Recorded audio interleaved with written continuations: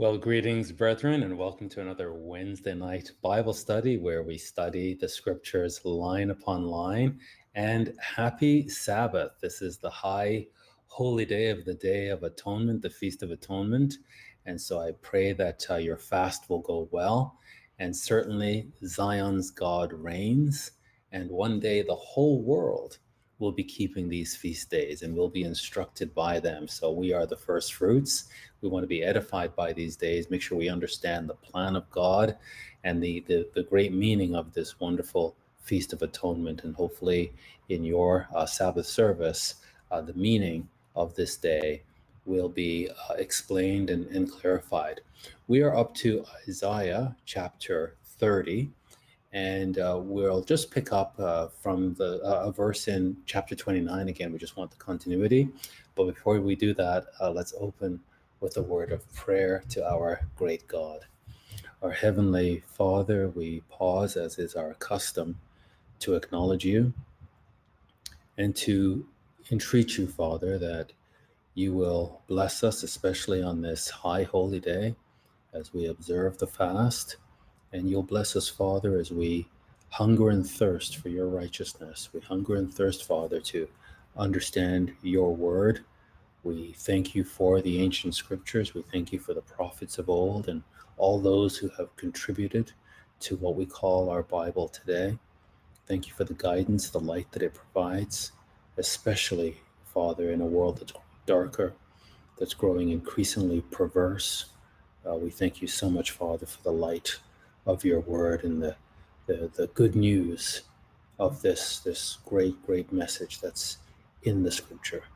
We thank you, Lord, and we pray that as our understanding deepens, that our faith and our conviction would also deepen. Thank you, Lord. We also want to thank you for your blessings that we've been reaching out to you for our sister Lisa, and just thank you, God, for the incredible gains that she's making. We thank you for your intervention. We thank you for your mercy. We thank you for blessing our brother Murray, and just very happy, Father, as he communicated to me that he was able to share a meal with her before the fast. So thank you, God, for your ever mercies, your just continual kindness toward us, your loving mercies, your loving kindness. We thank you and we ask this blessing in Jesus' name. Amen. So we are Isaiah 30, and as I mentioned, I want to just pick up one verse from chapter 29, which we covered last week, but I just want to pick up this one verse in verse 22. Therefore, thus says the Lord, who redeemed Abraham. This is the one who redeemed Abraham. This is what he has to say concerning the house of Jacob. Jacob shall not now be ashamed, neither shall his face now wax pale. So as much as we covered all of this horrendous news toward Jacob, and specifically toward Judah, in the end, God has a plan for Jacob.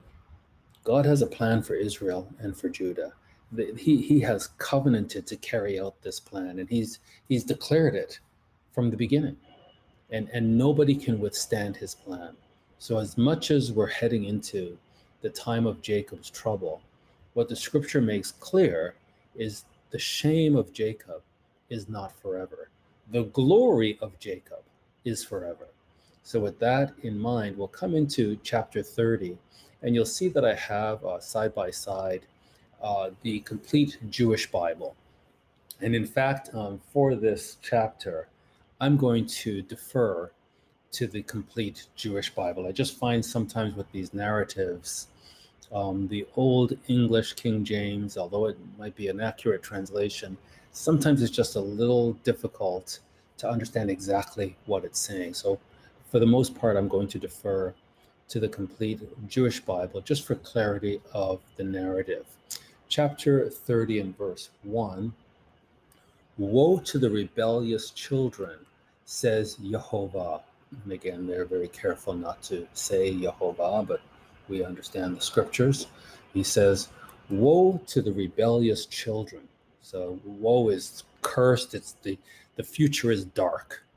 This is not good. What's coming upon these people is not good. And although now we're speaking specifically of Judah, just because of the pattern of the relationship between the covenant people and Jehovah, you'll see this applies very much to the nations of Israel. But it is specifically now speaking of Judah. Woe, cursed, misfortune upon the rebellious children, says Jehovah. They make plans, but the plans are not mine. So they just feel so powerful, so independent. They're coming up with all these ideas and plans they want to execute. They do not refer in any way, shape, or form to the scriptures. They do not appeal to the Lord. The arrogance and the pride of man. So they're making these plans, but the plans are not mine. And God says that his plans are from the beginning. He declared the end from the beginning. And from ancient days, that which is not yet done, saying his plans shall stand. But they don't care about that. They have their own plans. They develop alliances, but not from my spirit, in order to pile sin upon sin. And although this is speaking of Judah, we look at America today as an example, developing these alliances, and we're hearing news of these treachery, traitors forming alliances with China behind the previous president's back. If these reports are true, we see this current administration developing alliances with, of all people, the Taliban, cooperating with the Taliban, looking for cooperation and collaboration from the Taliban after providing them with $85 billion in assets. This speaks of future horror. Woe to the rebellious children. What's coming is going to be dire because of these plans that they make, but in no way, shape, or form are these plans informed by God's Spirit or by his scriptures. And why did they do this? So that they can pile sin upon sin. So it's just not heading to a good place. They're rebellious children, but they're becoming even more entrenched in their rebellion. Verse 2, they go down to Egypt, but don't consult me. So this Egypt is considered, from Jerusalem perspective, the south. So they go down, they go south to the king of the south, to Egypt. Now, this is historically true, but the way the prophecies are written, they're in cycles. So there's an original fulfillment, but it also lays down a pattern. So there's an end time fulfillment as well, that sort of duality in prophetic fulfillment. Right now, to us, it really doesn't make a lot of sense for Judah, the nation we call Israel today, to go down to Egypt. But Matthew 24 tells us that nation will war against nation and kingdom against kingdom. So there's this reconfiguration of the earth. Who could foresee even a month ago that Afghanistan would be turned over to the Taliban? And not just turned over to the Taliban, but we would gift them as well $85 billion worth of the most advanced military equipment on the planet. A month ago, we wouldn't have seen that. And that changes everything. Now this official government is going to make its alliances with other governments, and this changes everything. So we don't know the role of Egypt right now in the geopolitical world of the future. But the prophecy says that Judah, the nation we call Israel today, is going to want to make alliances with the south. And why? Because of the north. So the king of the north, which is Assyria, is going to be making threats to Judah. And because of that, Judah is going to run to Egypt for help, the king of the south. But they're going to be impotent. They will not be able to help them. But they go down to Egypt, but don't consult me, seeking refuge in Pharaoh's protection. So Pharaoh, the king of the south, seeking shelter in Egypt's shadow. That's what they think they can do. But, the Lord says, Pharaoh's protection will bring you shame. Shelter in Egypt's shadow will lead to disgrace. And again, today we might say America running to China, making alliances with China. China's protection will bring you shame. The Communist Party hates you, and trying to make arrangements with them is going to bring you shame. So this is just a pattern of God's people. They keep running to Gentile powers instead of relying on God. But Pharaoh's protection will bring you shame. Shelter in Egypt's shadow will lead to disgrace. Though his princes are at Zon and his envoys have reached Hannes, they all are disappointed with a people that doesn't help them. So they're going deep into Egypt, going to the key cities in Egypt, trying to seek this help. And they all are disappointed with a people that doesn't help them, who give no assistance and no advantage, only disappointment and disgrace. And again, even though this is speaking of Judah, we see the same pattern with the nations of Israel. And again, thinking that the Taliban are going to work with us to help get American citizens out of Afghanistan, and therefore we can hand over to them a list of all the American citizens in Afghanistan with biometric details of how to identify them. And we'll give that to the Taliban, and hopefully they'll help us get Americans out of there. It's so sad. In fact, when I look at this whole thing, it seems like a very public ritual of shame and loyalty. It's like when you join a gang, for you to be accepted in the gang, you have to go and do something extremely perverse and to demonstrate your loyalty. They may say, go and kill a family member, and then we'll accept you in the gang. And so you have to go and do these very perverse acts to demonstrate your loyalty. And to me, that's what this feels like. That who on earth in their right mind, in any leader would say, yeah, we're going to pull out of this hostile territory, but we'll take our military out first, and we'll leave all the equipment and we'll leave all of our citizens there. That, to me, this is unforgivable.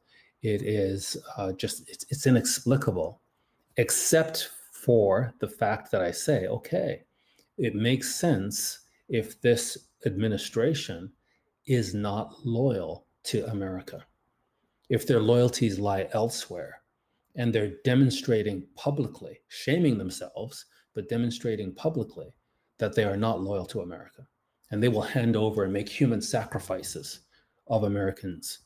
That's what this appears to. That makes sense to me now, because and that's the thing is, again, this the laptop of Hunter Biden was all hush hush, don't say anything about it, but that mattered, because that showed that this is a compromised leader.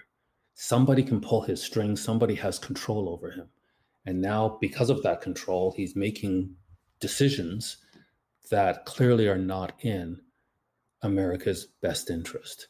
So these people that they're trying to form alliances with, it'll lead to no assistance and no advantage, only disappointment and disgrace. And in fact, Judah themselves, we're looking at the nation of Israel today, doing everything under their own steam, under their own power, not by God. And it's going to lead to disappointment.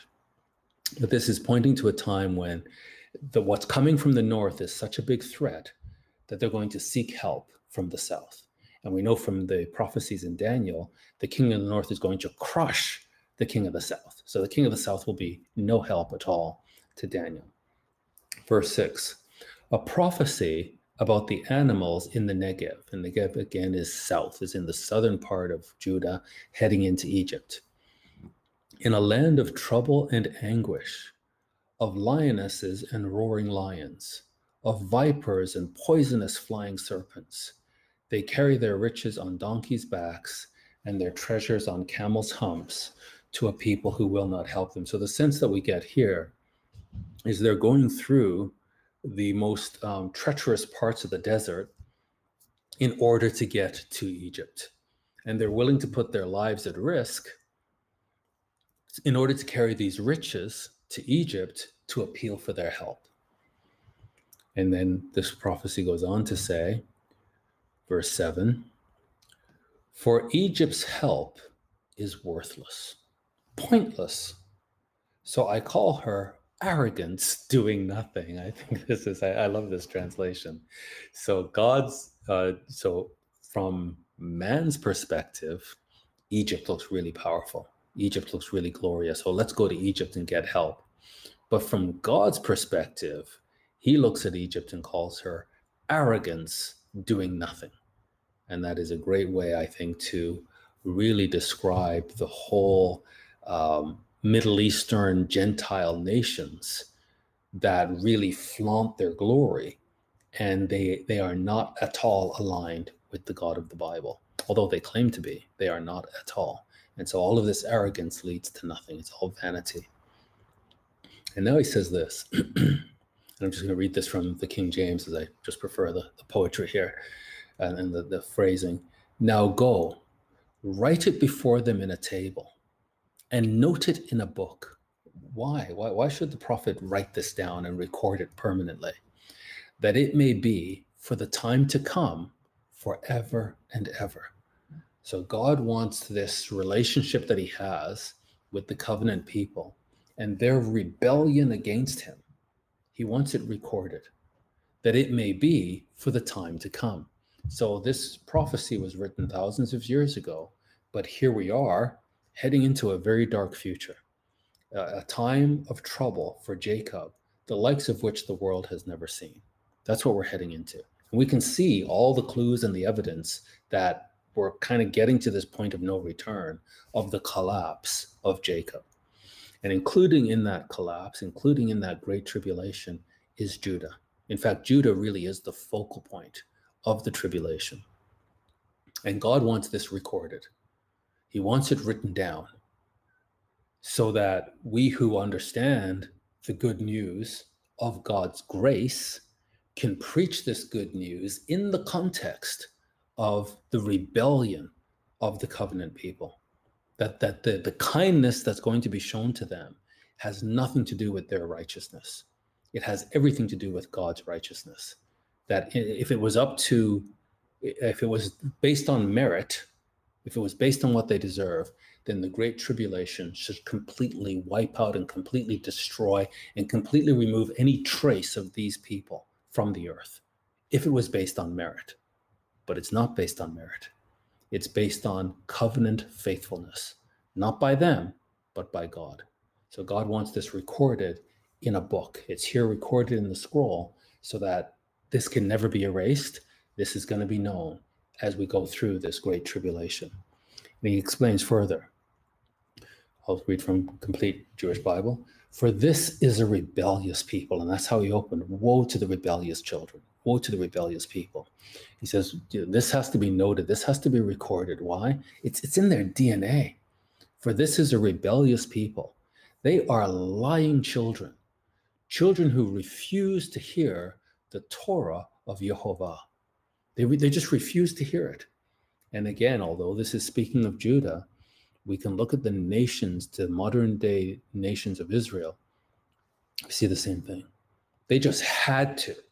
We just had to. It was so important to get prayer out of the schools. This is just, we got to separate church and state, and it's just so critical. We don't want to hear this in the schools. So we get rid of prayer out of the school, and now we have pedophilia in the schools to replace it. We go from prayer, having children pray, to preying upon children with pedophilia. These are rebellious people, lying children. They don't want to hear the Torah of Yehovah. And as it is with Israel, so it is with Judah. They say to the seers, do not see. We don't want to hear this. We don't want to see this. Get this scripture. We don't want anything to do with Yehovah. They say to the seers, do not see. To those who have visions, do not tell us the visions you have as they really are, but flatter us, fabricate illusions. And I've got to say, even in the church today, the covenant community, with the Holy Spirit, we still like to be flattered. We like the ministers who make us feel good, who tell us that we're better than the world, who are always pointing the finger at how horrible the world is so that we can feel good about ourselves. These are the messages we like.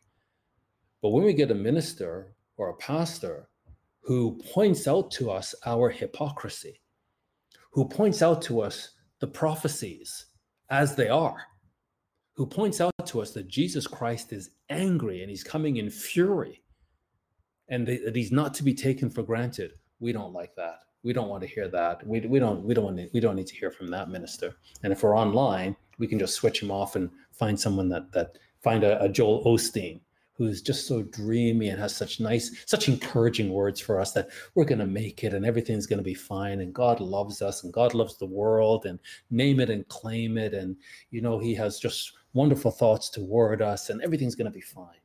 Meanwhile, God's wrath is boiling over. They don't want to hear that. Flatter us. Tell us how important and special we are. This is the human dysfunction. Fabricate illusions for us. Just make it up. And even if we know it's kind of made up, because it makes us feel good, we like this. Get out of the way. Leave the path. Rid us of the Holy One of Israel. Wow. I'm not speaking. The prophet is not quoting Gentiles who happen to come into the path of the Holy One of Israel. And as they find out about the Holy One of Israel, they really don't want anything. This is so foreign to them. They don't want anything to do with him. No. This is what the covenant people, the covenant community, this is their response to their God. Leave the path. Get out. Rid us. We want take them away from us completely. Rid us of the Holy One of Israel.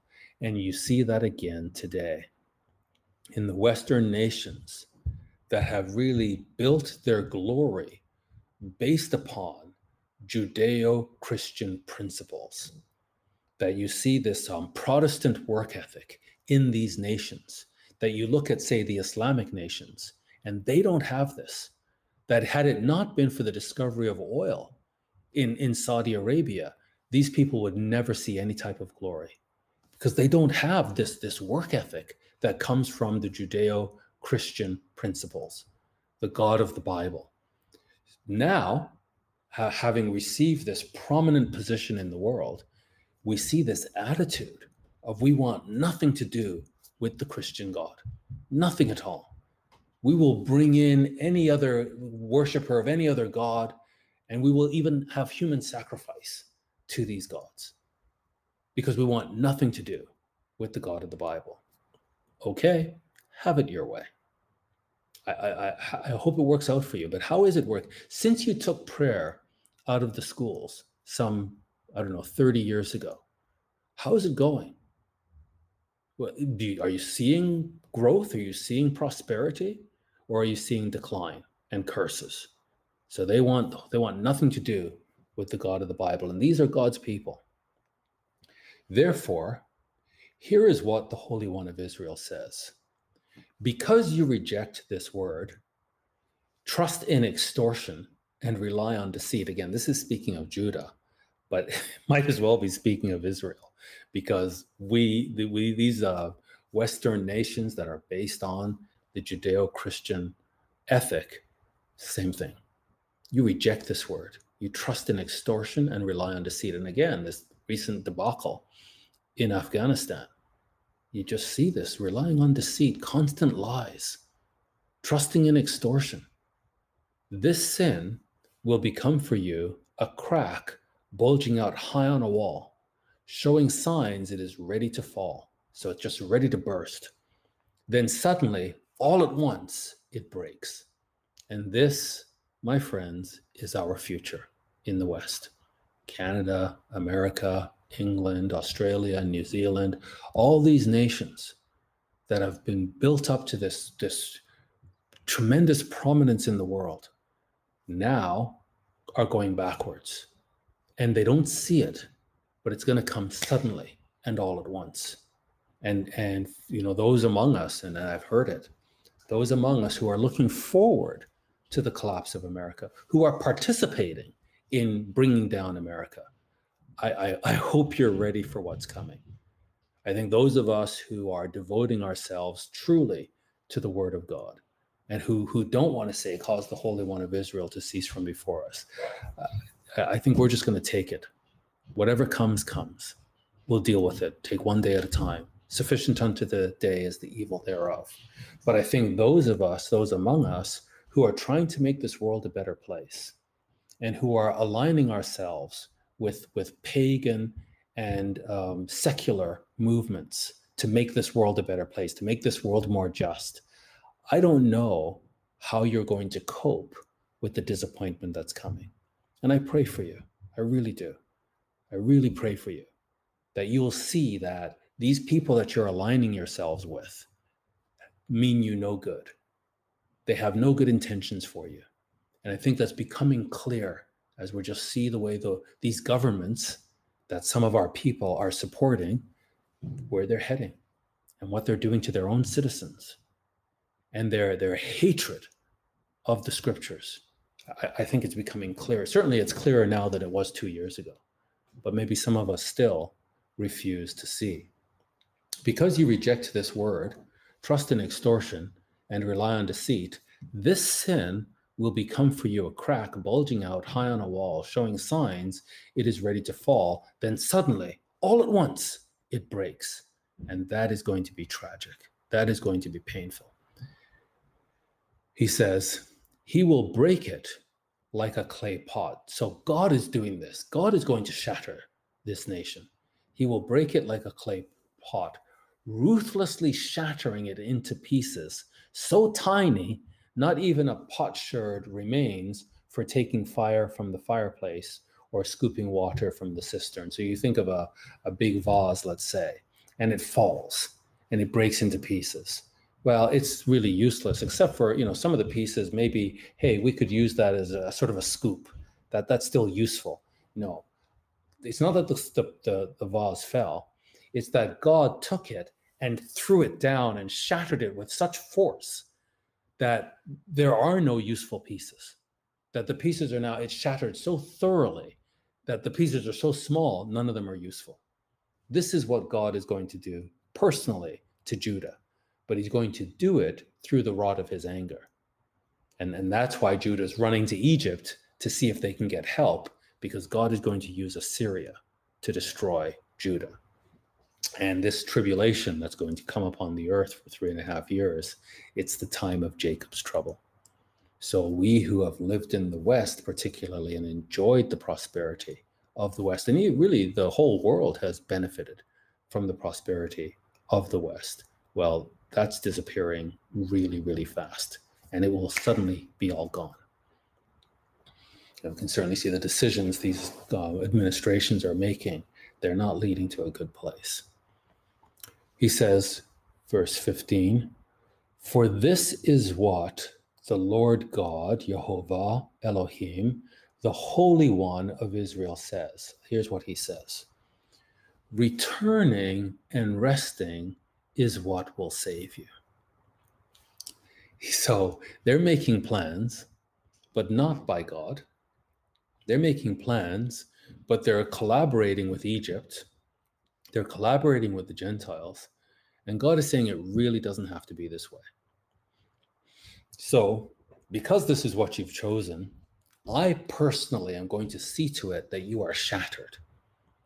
But even in that shattering, you can still be saved. This is the good news. This is the gospel according to Isaiah, that in returning and resting, you can still have salvation. Calmness and confidence will make you strong. But you don't want this. You want none of this. This is your salvation. This is your strength.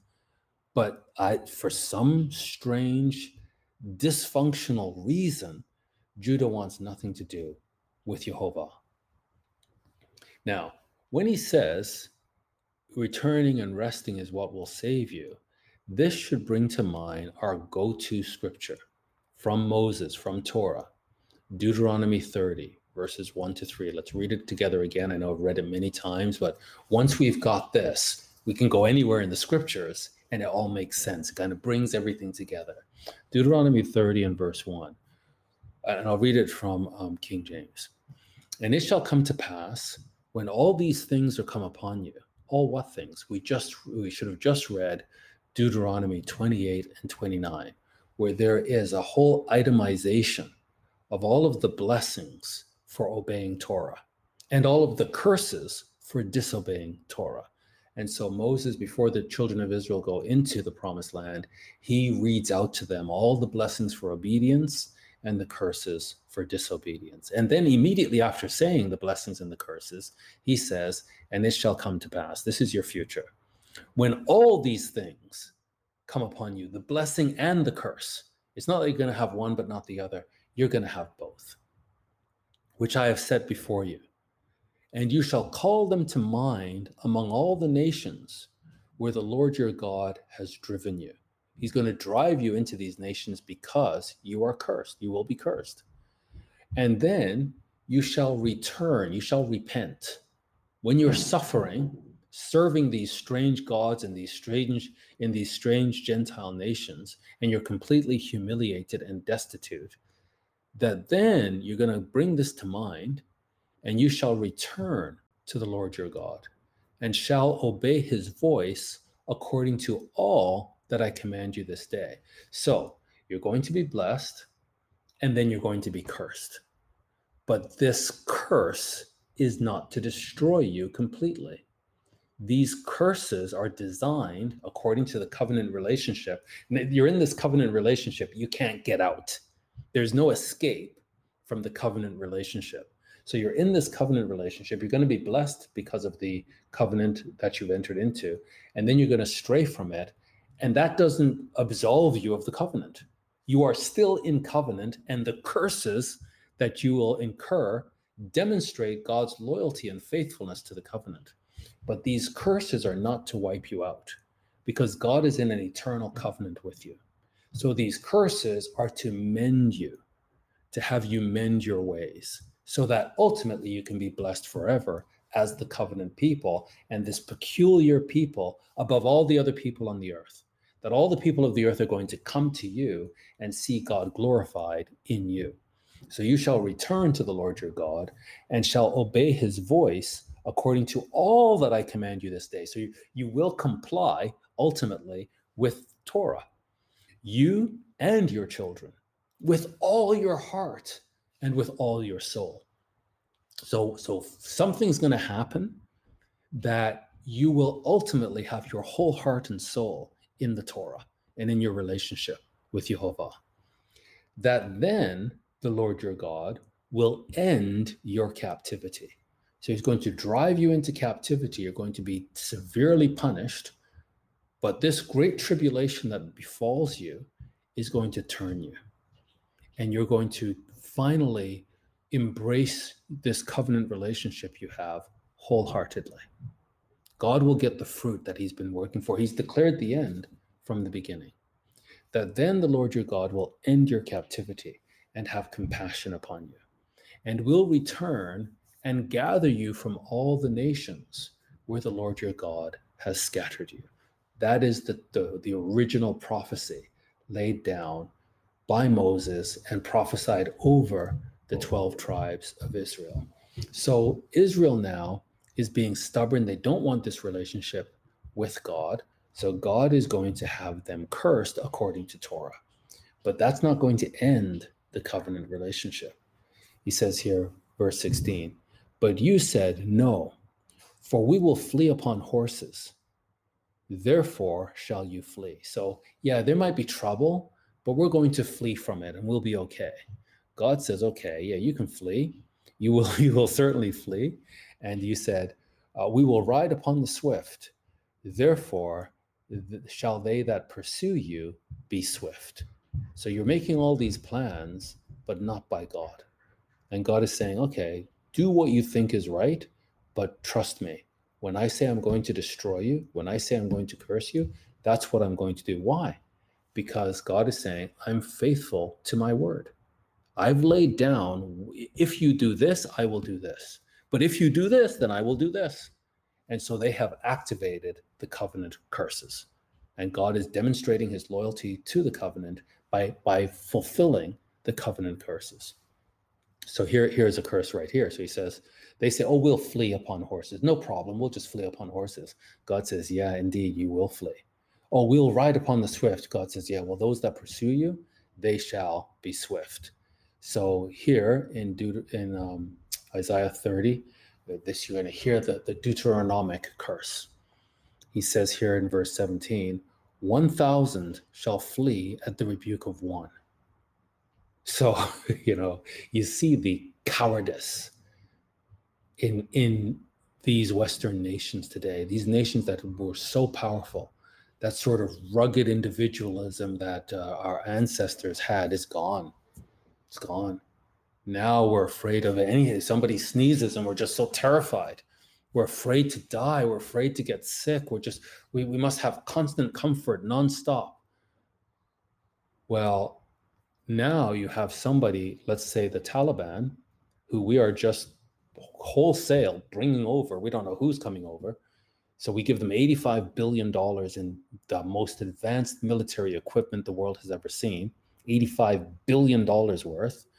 And at the same time as equipping them over there, we start to bring them wholesale into the West. We don't know who they are. We just, oh yeah, you're Afghani, come on in. And meanwhile, we leave the American citizens there. This is, as I say, it makes no sense unless it's part of a humiliation ritual where the elite have to demonstrate their loyalty to their overlords. So you can see now when a terrorist comes into the West and doesn't even do anything, they just make a threat. We're going to drop a bomb at this location. Pure panic. No courage at all. Where are the men? Where's the backbone? None. Zero. Cowardice. 1,000 shall flee at the rebuke of one. And this is speaking of Israel, who under Solomon became the most powerful nation on the planet. But this is their future. 1,000 shall flee at the rebuke of one. At the rebuke of five shall you flee, till you be left as a beacon upon the top of a mountain and as an ensign on a hill. So people just look and just see. This is what becomes of a nation that betrays their God. Now, this should have an echo of Torah.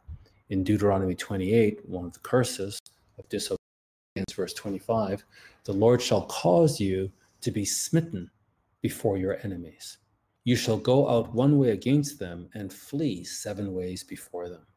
So you see today, America, the world has never seen a military force like America's. Never. This is power beyond imagination, and it's full of cowardice. It's afraid it can't. Even a tiny little nation it can't fight with anymore. So you go out one way against them and flee 7 ways before them, and shall be removed into all the kingdoms of the earth. Unfortunately, that's the future of Israel and Judah. That curse was upon all Israel. In Deuteronomy 32 and verse 20, and he said, this is God speaking, I will hide my face from them. God is known by Isaiah as the God who hides his face from Jacob. And you say, well, I don't believe in God. There's no God. Why would God let this happen? Because he's hiding his face from you so that you can incur all the evil that your deeds deserve. And he said, I will hide my face from them. I will see what their end shall be. Well, okay, let's see how this works out for them. All the decisions they're making are disastrous. Let them, and they want nothing to do with me. Okay, run. You go your way. Let's see how it ends up. For they are a very froward, perverse generation, children in whom is no faith. This was written thousands of years ago. This is written by Moses. And what a perfect description of our society today. Children in whom is no faith. A perverse generation. Corrupt. Look what we do to our children. That's something I will never understand. Who would harm a child? And they do it wholesale. Wholesale. With both hands, gladly. Pervert the children. Destroy the children. They have moved me to jealousy with that which is not God. So they have this human sacrificing these babies continually, nonstop, feeding Molech. And God is saying, you have moved me to jealousy with that which is not God. They have provoked me to anger with their vanities, and I will move them to jealousy with those which are not a people.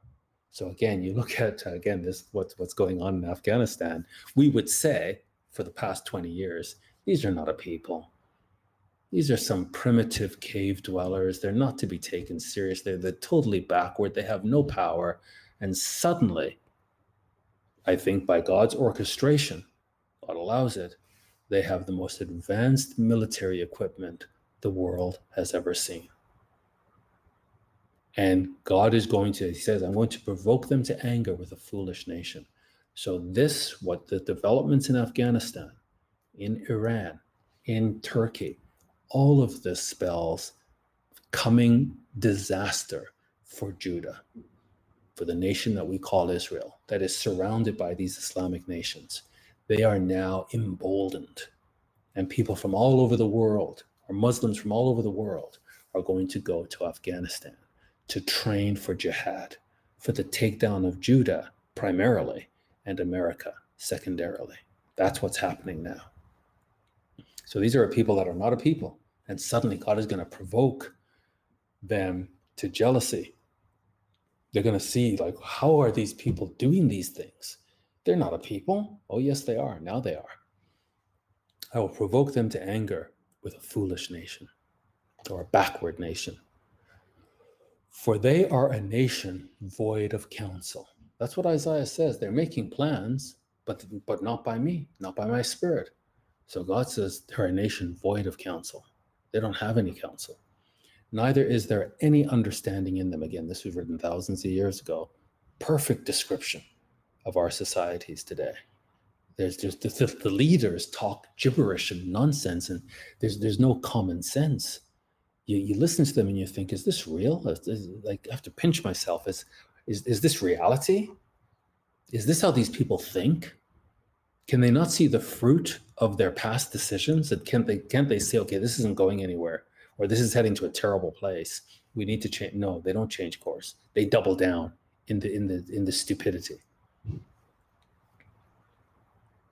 There is neither is there any understanding in them. Oh, that they were wise, that they understood this, that they would consider their latter end. If only they would think about where this is heading.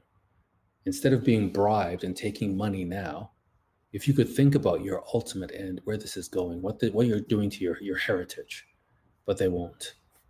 How should one chase 1,000 and two put 10,000 to flight? Again, these are God's people. Like under Solomon, you think of how powerful the tribe of Judah was, and the nations of Israel combined were most powerful, glorious nation on the planet. People all over the world came to Jerusalem to see this glory and to see this, to understand this great God that was behind the glory. In the latter end, one will chase 1,000. And you can see it today. One Taliban will chase 1,000 Americans, will chase 1,000 Canadians, 1,000 Australians, 1,000 Britons. We have no strength. How should one chase 1,000? Or two put 10,000 to flight? Except their rock had sold them, and the Lord had shut them up. So people think, think of, again, Black Lives Matter. Their purpose was to get Joe Biden in power.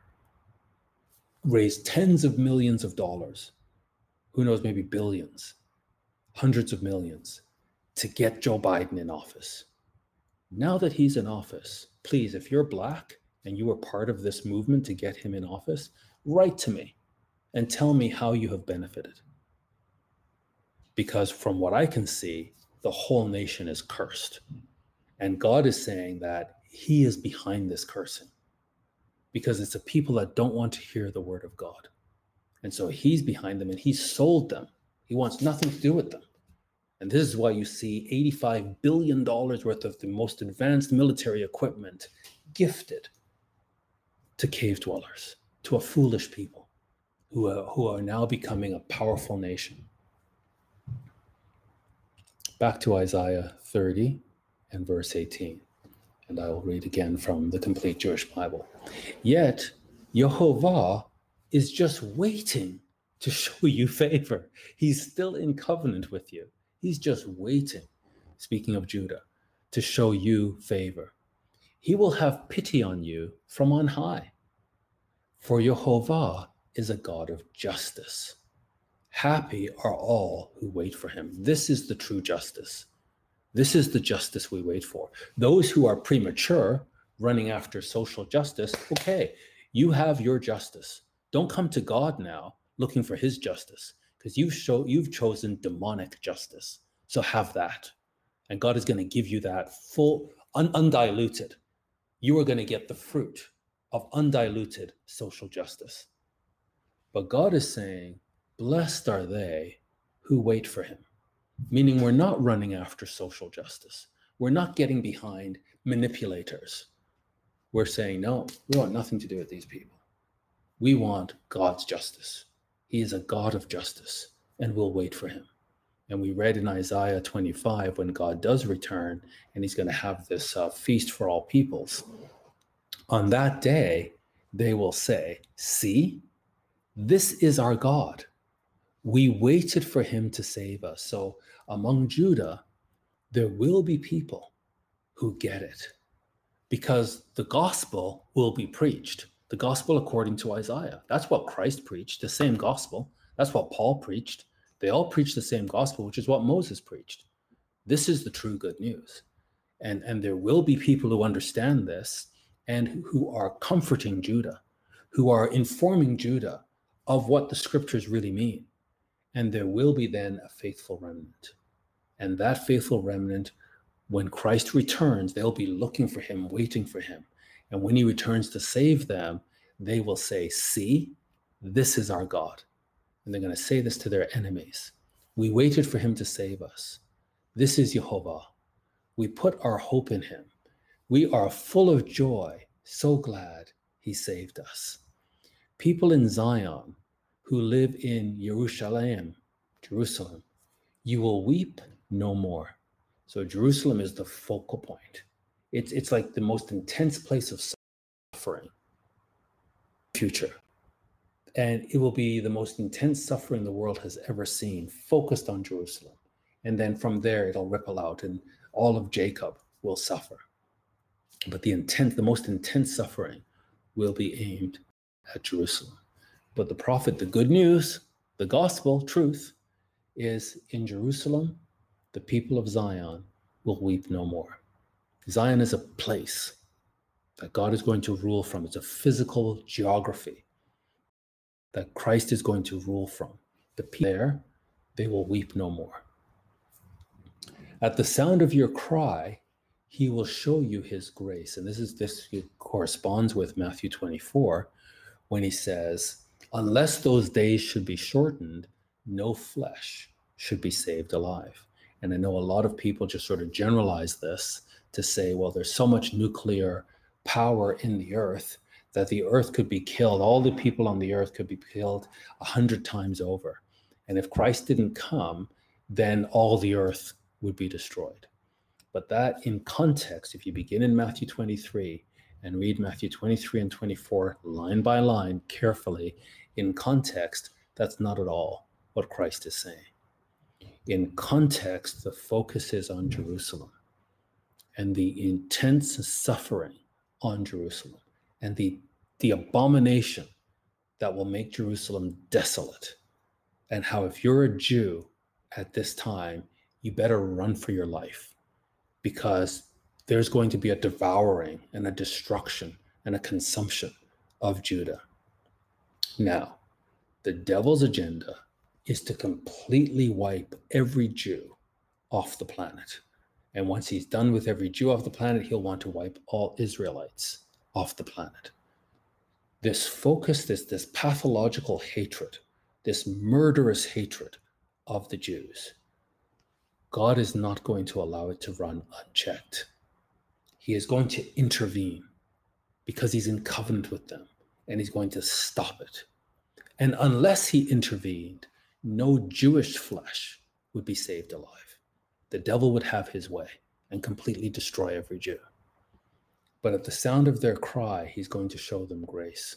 That's why he said when he left, or just before he was crucified, "You will not see me again," Matthew 23, "until you shall say, 'Blessed is he who comes in the name of the Lord.'" That's when he comes, just before they're completely destroyed. At the sound of your cry, he will show you his grace. On hearing it, he will answer you. And so this is why when Second Isaiah, which is in the archive, this is the message to those who understand the gospel. The good news is not this generic, Jesus loves everybody, he's coming to save the world. That's not the gospel. The gospel is what Isaiah teaches, which is what Moses taught, which is what Christ and the apostles taught. It's all the same gospel. In fact, we saw that in Hebrews, that Paul says, and we believe it's the apostle Paul, he says that the gospel didn't benefit our forefathers. And they heard the same gospel. The difference is we believe it. They didn't believe it. But he says it's the same gospel. So we have to begin in Torah and say, what is the gospel? What is the good news of Torah? And we just read it there in Deuteronomy 30. That's the good news. That although you're on merit, you should be completely destroyed. That's not going to be your end. On covenant, you will be saved because of God's faithfulness. That's the gospel message. And all the prophets say this, teach the same gospel. And somebody understands it in this end time when it becomes vital and it's preached all over the earth. And those who preach it are hated by all nations for his name's sake. He's the Holy One of Israel. He's the God of Jacob forever. And the gospel is intricately associated with his name, with his identity. And the nations hate it. They don't want to hear this. And so Second Isaiah begins with comfort and keep comforting my people, says your God. Tell Jerusalem to take heart.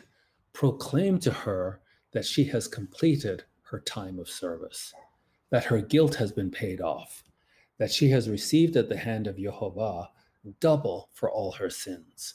So there is a good news message here in Isaiah, specifically for Jerusalem.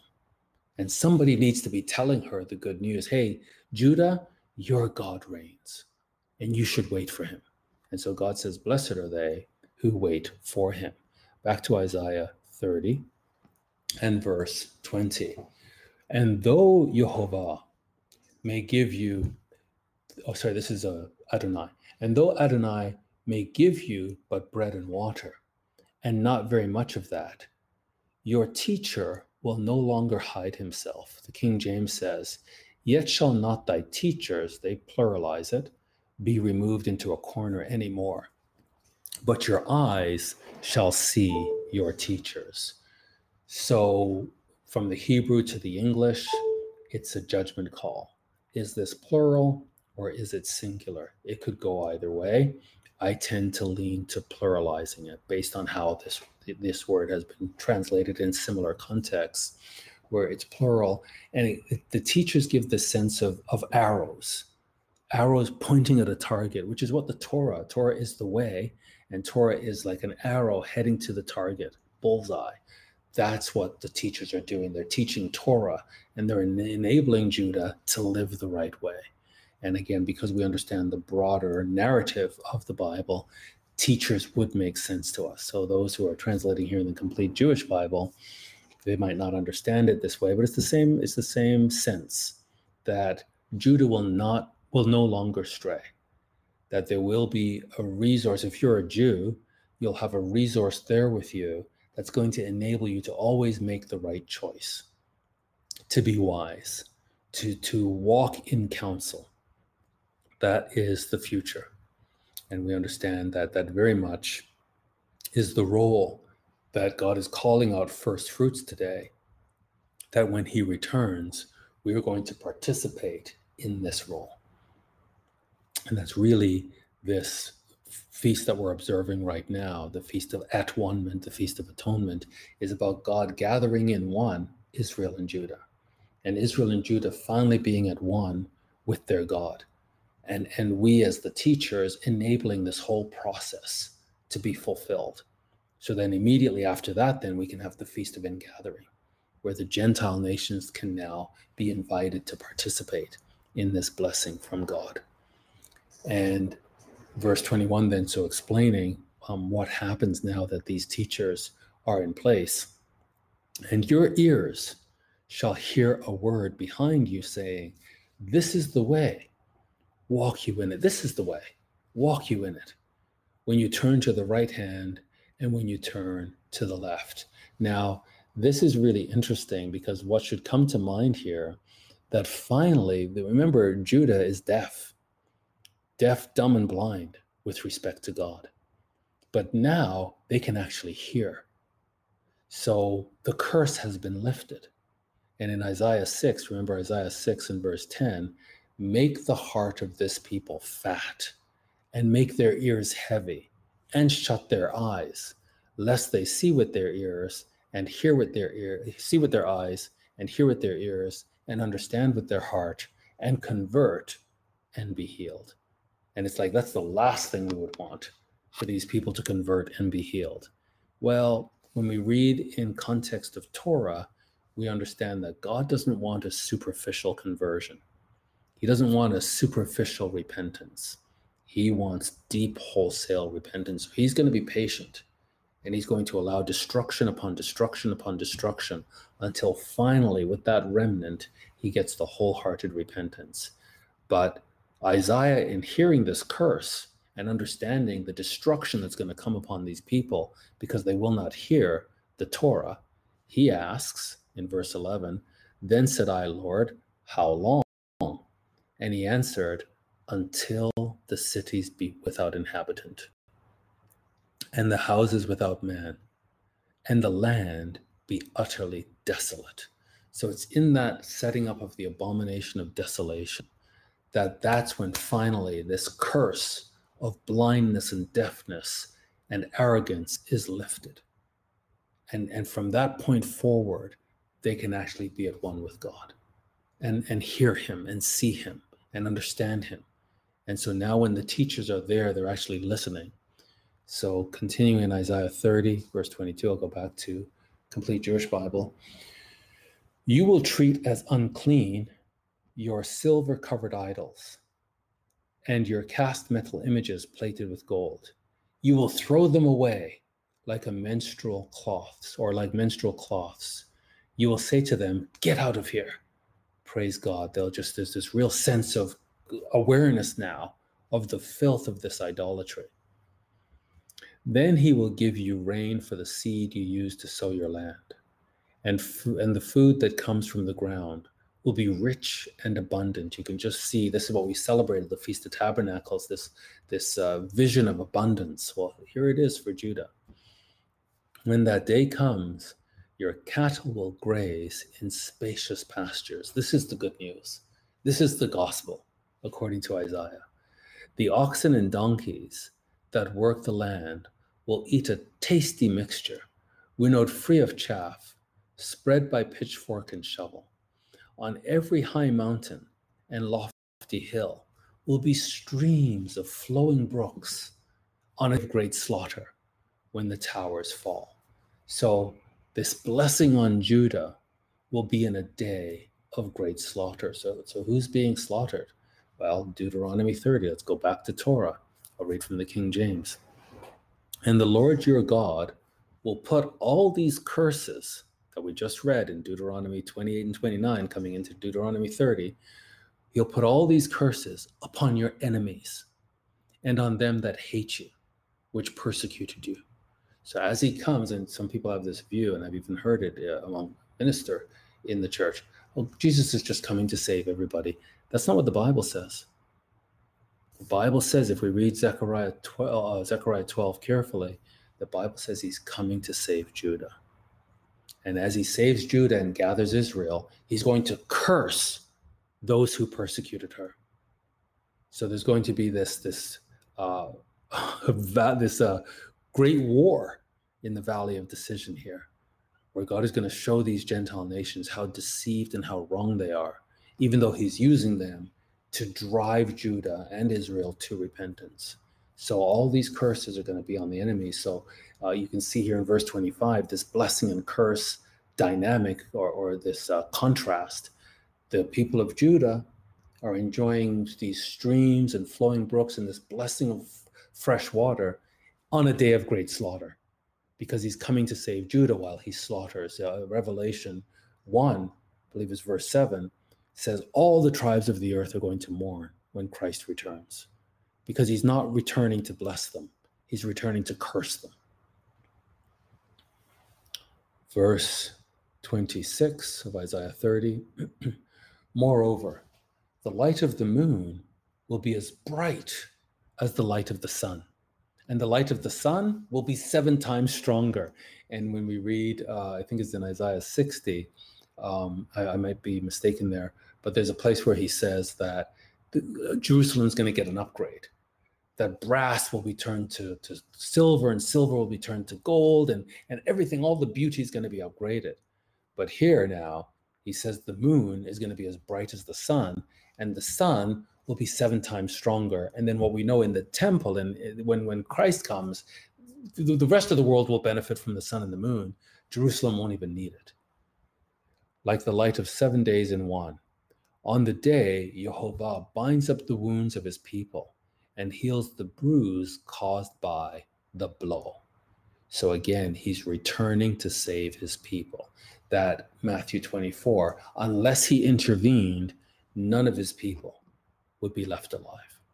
But he intervenes to save his people, and when he does that, he's going to destroy her enemies.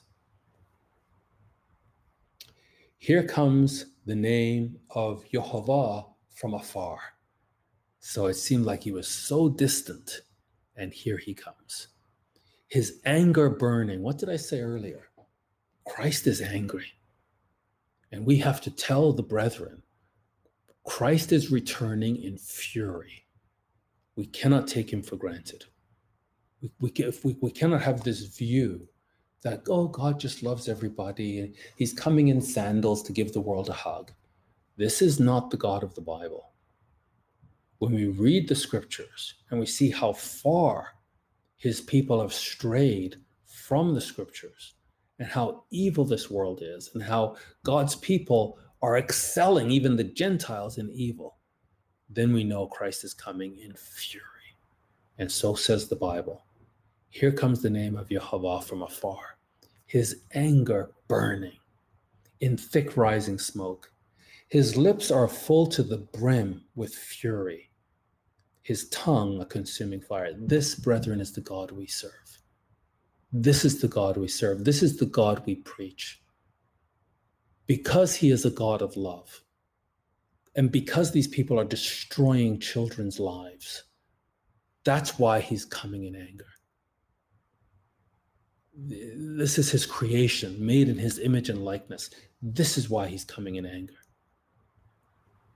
Now, he says, his tongue a consuming fire. This brought to mind Hebrews 12 and verse 27, which I'll read from King James. And this word, yet once more, signifies the removing of those things that are shaken, as of things that are made. This is not the scripture that I wanted. Probably it's just a little bit up beyond this. Hang on a second. Let me just go back here. That was Isaiah. Sorry, brethren, let me just see here what's going on. I wanted Hebrews 12. Where am I? Just give me a moment. We'll get back here. Hebrews 12.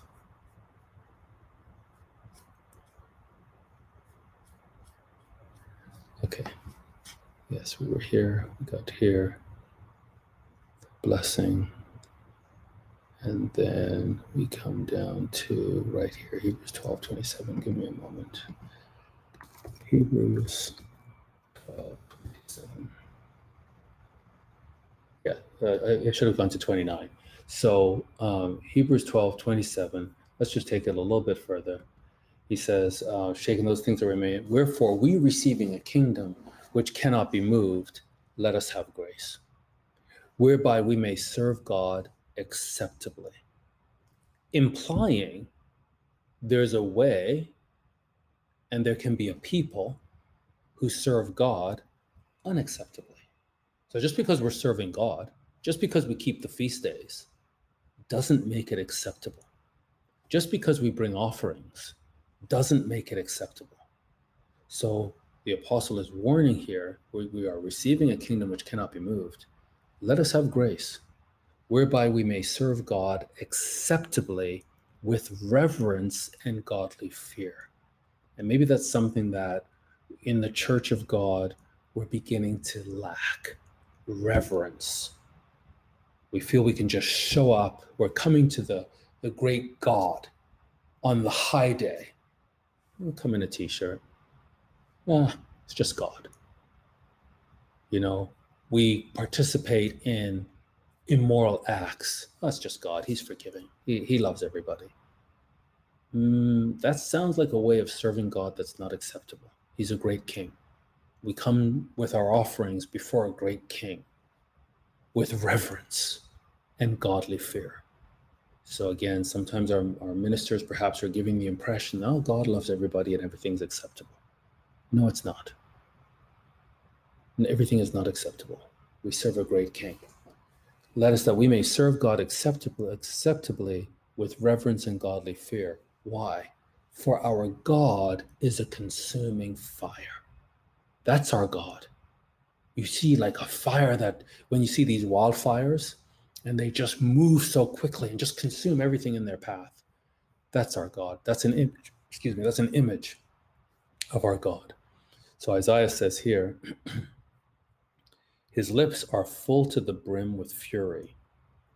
His tongue, a consuming fire.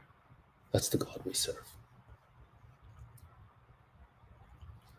Verse 28, his breath is like a racing torrent that rises up to the neck, to sift the nations with the sieve of destruction. Remember, the gospel is being preached at this time by those who understand the name of God. And as it's being preached, all nations hate them. They hate this truth that's being preached. And all nations then agree together to surround Jerusalem and to destroy the Jews and to remove them from the land. Now, when God comes, he's coming to sift the nations because this gospel message is being preached, and in all the nations, there's going to be repentance. So he's coming to sift the sheep from the goats. And these nations that do not get on board with the gospel, that are so entrenched in their bizarre ideology that they cannot repent, well, he's coming to sift them to destruction and put a bridle in the people's mouths to lead them astray. So this is like God is saying, it's like with Pharaoh. You want this? I'm going to let you just go full intensity in the direction that you want. So the phrasing in the scripture is he hardened Pharaoh's heart, meaning he allowed Pharaoh to have his way. And then that just emboldened Pharaoh further in that way. Well, today, the enemies of Judah are going to be emboldened in this way. And they're going to have an ideology that they just get totally, oh, this is so true. And they think this is the right way to go. And God is going to allow it. Have your way. And he's going to completely lead them astray. But he says, while these people are going to be destroyed, he says to Judah, your song will be like one that is sung on a night when a holy feast is kept. Meaning, when the feast is kept, they're singing. And again, the nations today are doing everything they can. They want nothing to do with the God of Israel. And so singing is illegal. You cannot sing. Churches cannot assemble, and they certainly cannot sing hymns, because that's the devil's agenda. God's agenda, he wants singing. He's a God that loves music, loves praise with music. And so the Song of Judah will be like one that is sung on a night when a holy feast is kept. And your hearts will be happy, as if walking to the sound of the flute. to the mountain of Jehovah, to the rock of Israel. Jehovah will make his glorious voice heard, and he will reveal his arm descending with furious anger in a flaming firestorm. There it is again. He's coming with furious anger in a flaming firestorm, with cloudbursts, tempests, and hailstones. And this should just bring us to mind of what we studied together in the book of Revelation, which is in the archives. Just quickly, Revelation 6:12. Then I watched as he broke the sixth seal, and there was a great earthquake. The sun turned black as sackcloth worn in mourning, and the full moon became blood red, and the stars fell to the earth, just as a fig tree drops its figs when shaken by a strong wind. The sky receded like a scroll being rolled up, and every mountain and island was moved from its place. And then the earth's kings, the rulers, the generals, the rich and the mighty, indeed everyone, slave and free, hid himself in the caves and among the rocks in the mountains, and said to the mountains and the rocks, fall on us and hide us from the face of the one sitting on the throne and from the fury of the Lamb. The Bible is consistent. And the God we preach, if we're preaching the true God, we're preaching a God of fury. That this God that's returning is returning in fury, and he's a consuming fire. And hide yourself. And those of us in covenant, let's serve him acceptably, with reverence and godly fear. How is your reverence and godly fear as we gather together for this Feast of Atonement? How is our reverence and godly fear? So everybody flees from the fury of the Lamb, for the great day of their fury has come, and who can stand? We'll just finish off here in Isaiah 30, verse 31. For Jehovah's voice will terrify, this is interesting, in the King James, he's called the Assyrian. Here in the Complete Jewish Bible, Asher. We were talking about Egypt and Judah's faithlessness and running to Egypt. Now we're talking about God's return, and suddenly we're talking about Assyria, and specifically the Assyrian. The Assyrian is the Antichrist. And last week, I may have made a comment that the Assyrian is in the Middle East. That today, what we anciently called Assyria would be Turkey, Syria, Iran, part of Iraq. All of that, those nations are anciently Assyria. And descendants from Assyria, this is the statement I made last week, descendants from Assyria have made their way into Afghanistan. So Afghanistan is made with many, many tribes, many different tribes, and they are different factions and they war against each other. But certainly Assyrian descendants are in Afghanistan today. And then I believe one of the brethren posted to say, well, I thought the Assyrians were German. Well, why? When I came into the church, I was certainly told that Assyria is Germany. But that really, if we're talking genetically, that doesn't make sense.